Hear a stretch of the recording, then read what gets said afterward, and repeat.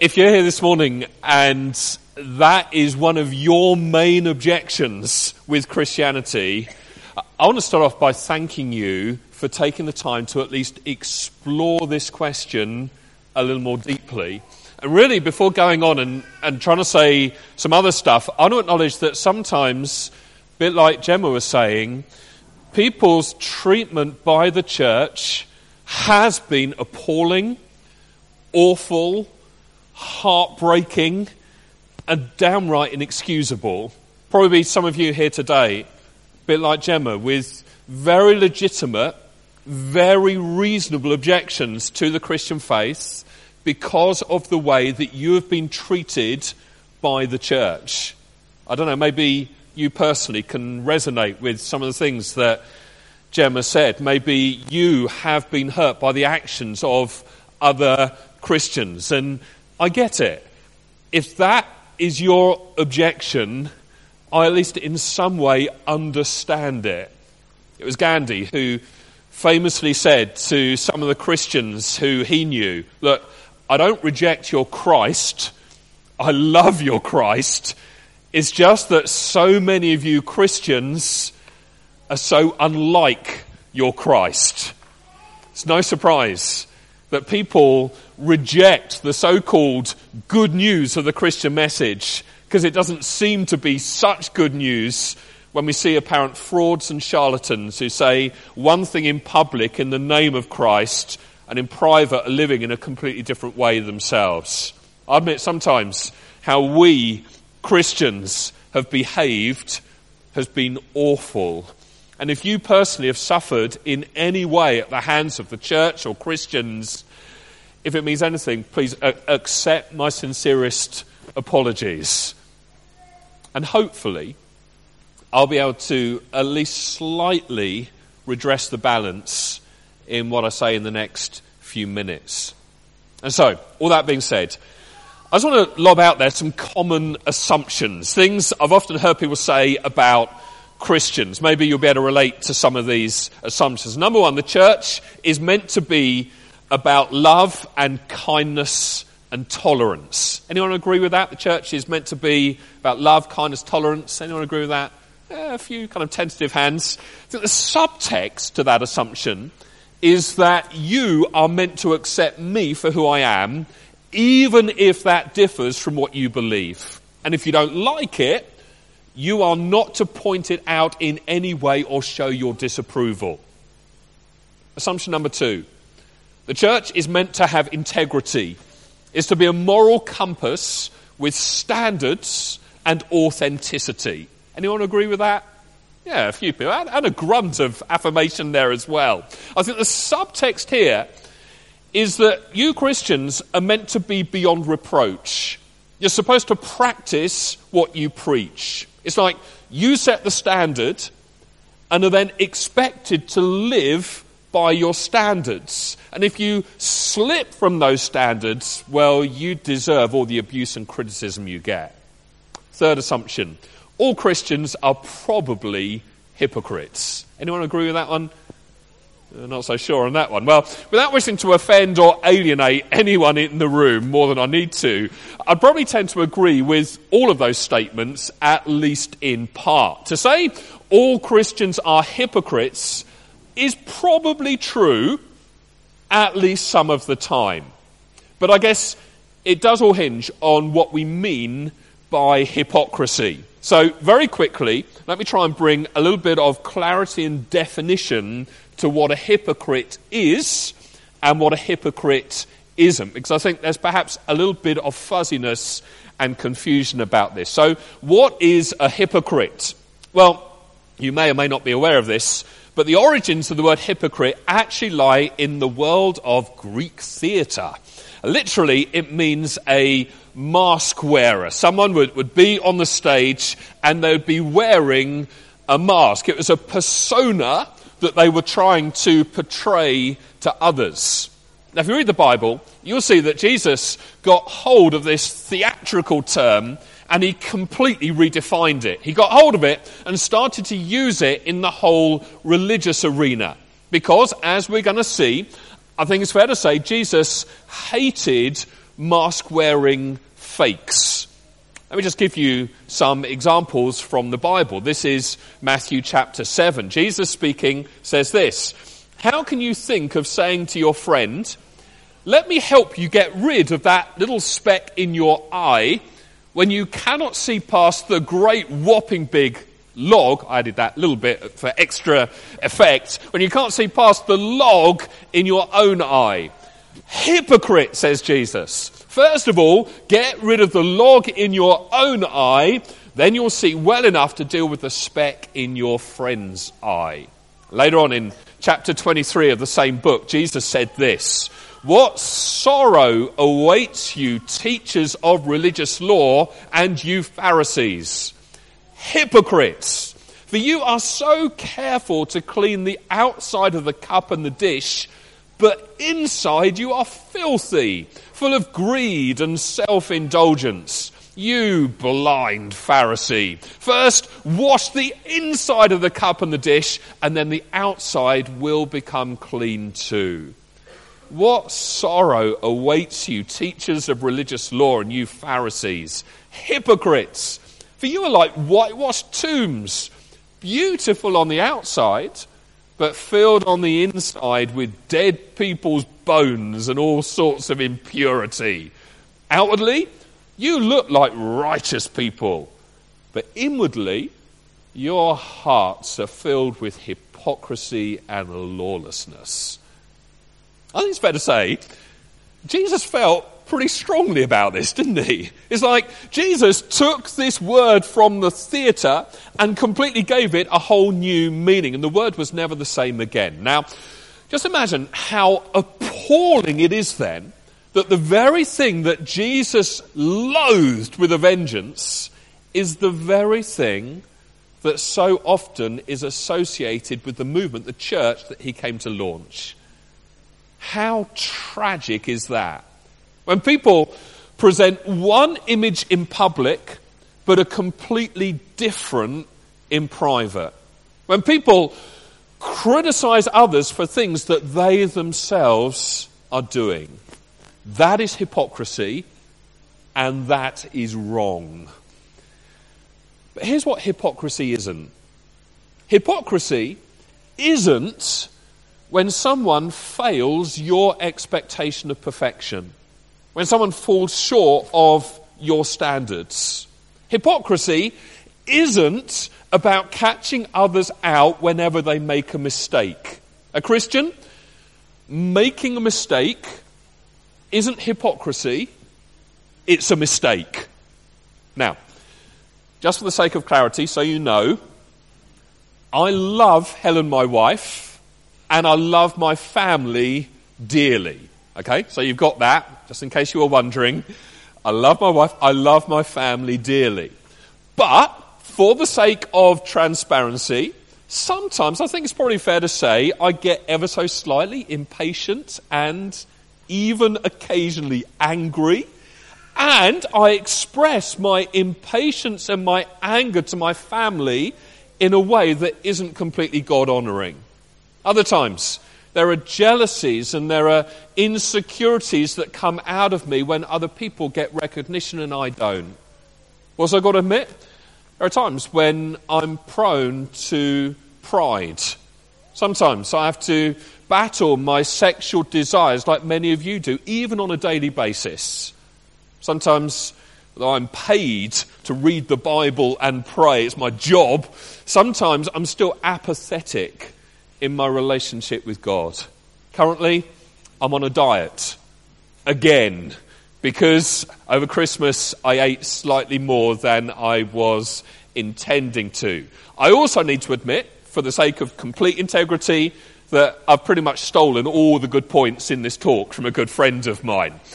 Now, I've just pretty much listed all the 7 deadly sins, just like that.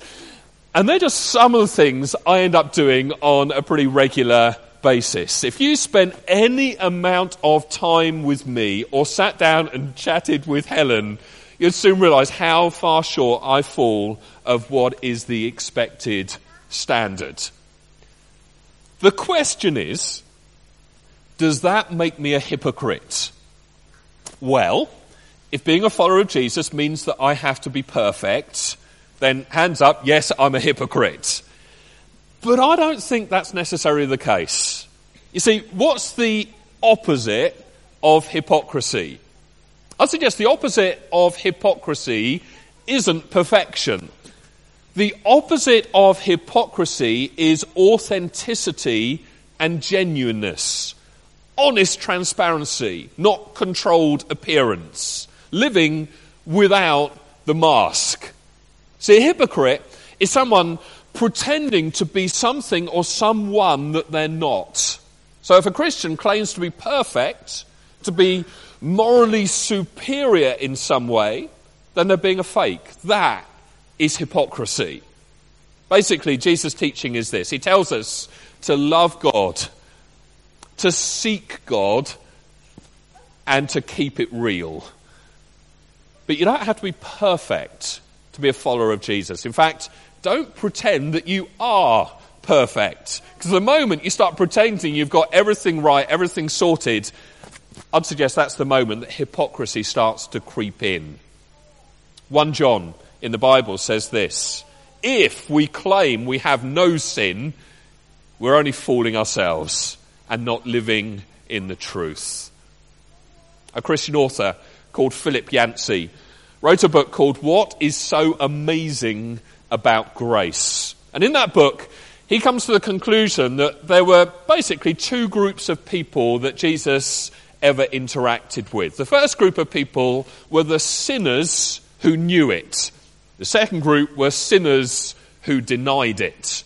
Now, for that first category of people, the sinners who knew it, whenever they interacted with Jesus, there was grace, there was acceptance, there was forgiveness, there was tolerance, there was compassion, there was a welcome with arms open wide. But to the second group of people, those who denied their sin or their wrongdoing, Jesus, as we've seen, confronted and challenged their hypocrisy head on. You see, the Christian life isn't all about pretending that we've got it all together. In fact, it's the exact opposite. We're all in the same boat. All of us. All, if you like, in the same hospital with the same sin sickness. All desperately needing treatment. The only difference is that some of us have accepted the treatment that Jesus is offering. And so, if you feel this morning like there's no way that you could ever become a Christian because you're not perfect, I just want to put it out there that that is a misunderstanding of what Christianity is actually all about. Some people say, look, the reason I don't want to become a Christian is because I know I could never be good enough. But the very essence of what Christianity is all about is it's people who recognize they're not perfect. As we're hearing earlier in the worship, that in a sense we're broken, but that in his grace, Jesus has made a way for us to know him regardless, for our brokenness to be put back together again. And with his help, we're now in the process of change. So, as I stand here in front of you, am I perfect? No. As I look back over the last 5-10 years of my life, have I changed for the better? Absolutely. I'm not there yet, but I'm in the process of change. I know that my life has changed and is still changing. Does that make me a counterfeit? Does that make me a fraud? I'll let you be the judge of that. But authenticity is all about honest transparency. And the Christian life isn't marked by perfectionism, but transformation. It's a life under new management. It's submitting to the lordship of Jesus in every area of your life and becoming more and more like him. A hypocrite says one thing and does another because they don't really care and they don't want to try. But becoming a Christian, becoming a follower of Jesus, means committing to a lifetime of life change, following a different leader, Jesus. And we cannot and must not ignore that this is a process.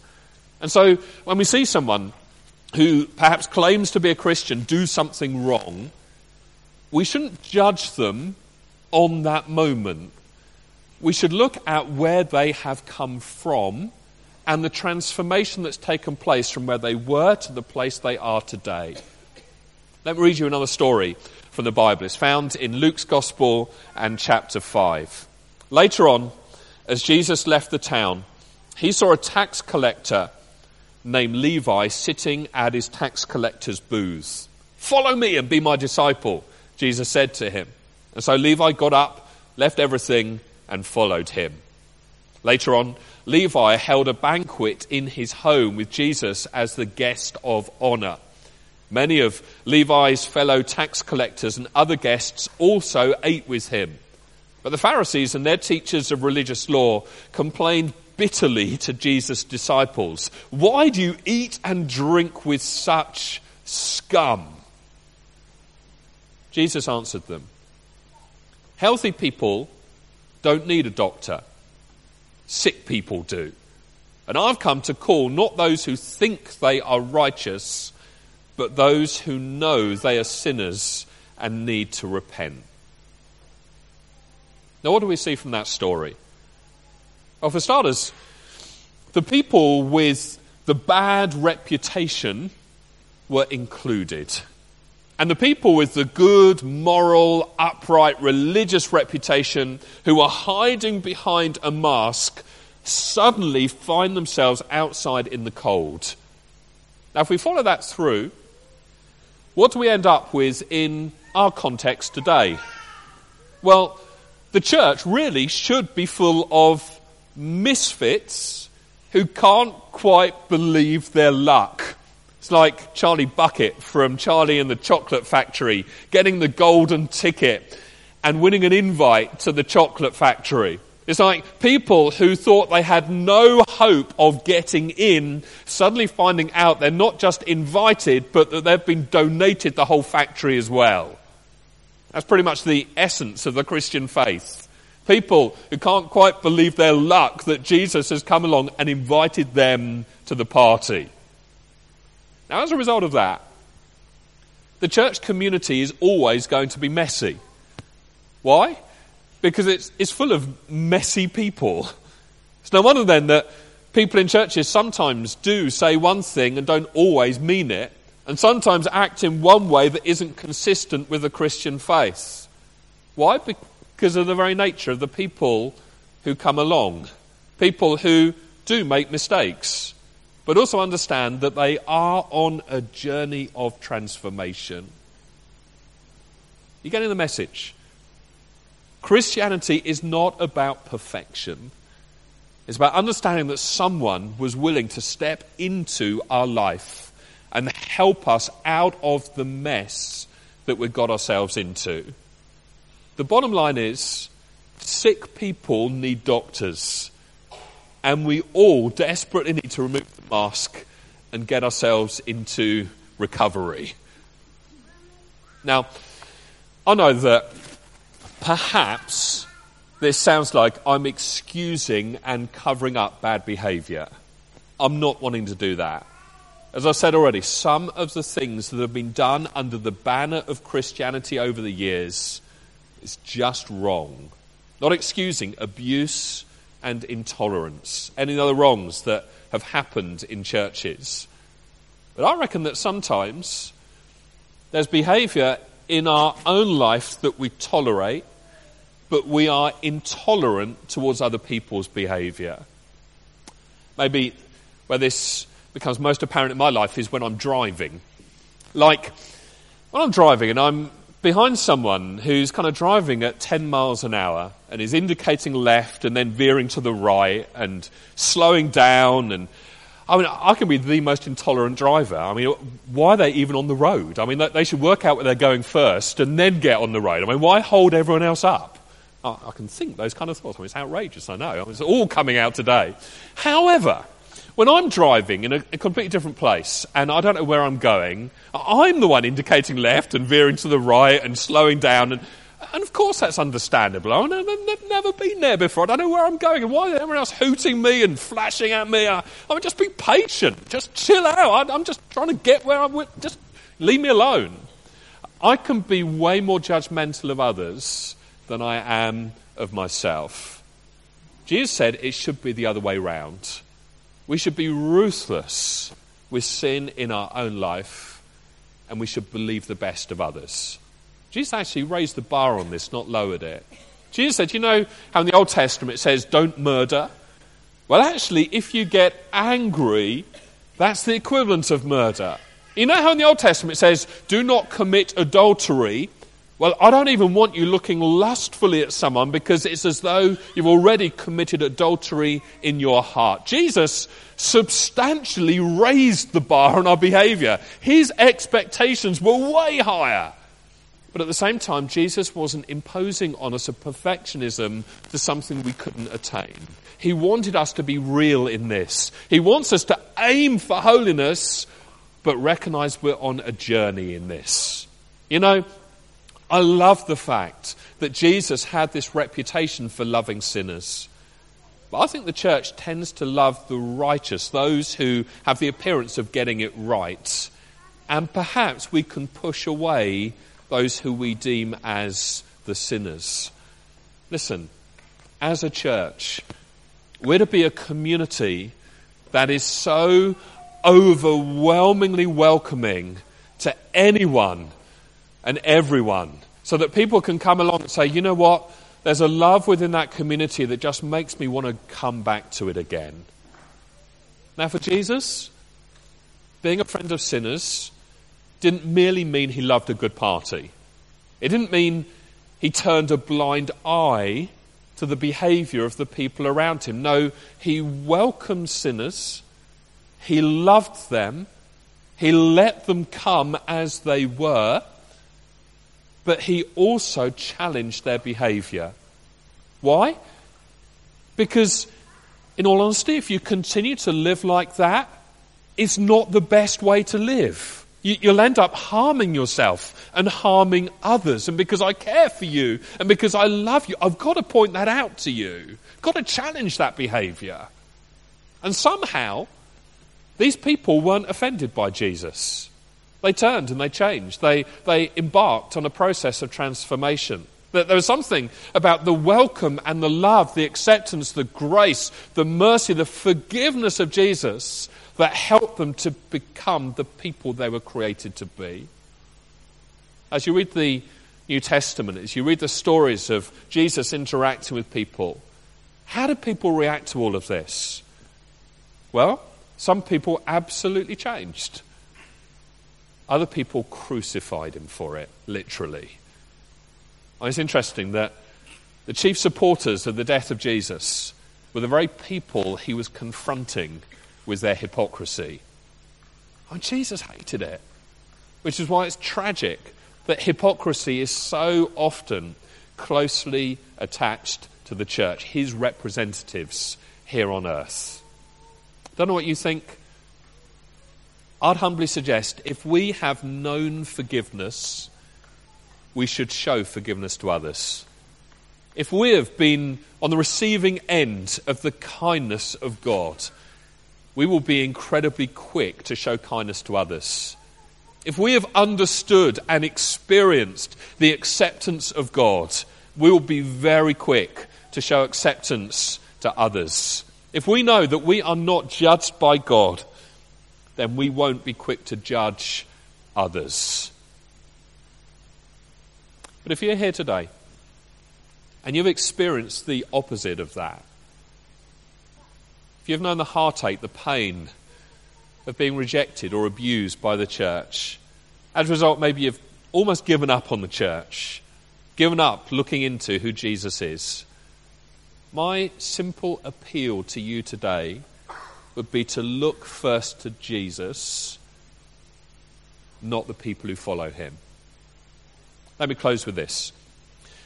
I grew up as a teenager back in the 1980s, And one of the best bands back then were a band called U2. Some of you may have heard of them.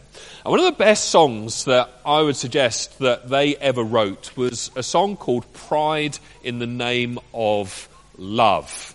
Some of you, judging by the puzzled expressions, haven't got a clue what I'm talking about. Well, I want you to imagine that tomorrow, by a chance of absolute coincidence, you hear that the local school is putting on a show and a group of 12-year-olds from the school are going to be performing Pride in the Name of Love by U2.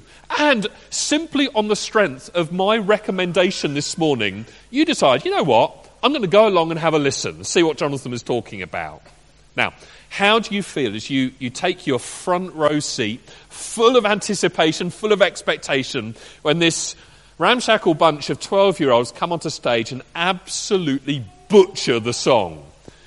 Well, you go away thinking that you two were absolutely rubbish, and any bit of respect you might have had for me, well, it's left in shreds. Listen, there are millions of people walking around playing a bad replica of who Jesus is. But please don't get put off by how we've failed. You need to listen to the original. Don't judge the original by the cover version. Get to know Jesus himself. Some of you, if you've been deeply wounded by Christians, others of you become deeply disillusioned because of the church. This hypocrisy is an easy excuse for you to just dismiss outright the claims of Christianity. But I hope you're smarter than that. You see, Christians will disappoint, but Jesus never will. So whatever's happened, whatever perhaps has caused you pain, whatever's gone on in the past, and although, honestly, many of those things cannot be excused, my plea as I finish is to look at Jesus, the original, and get to know him for yourself.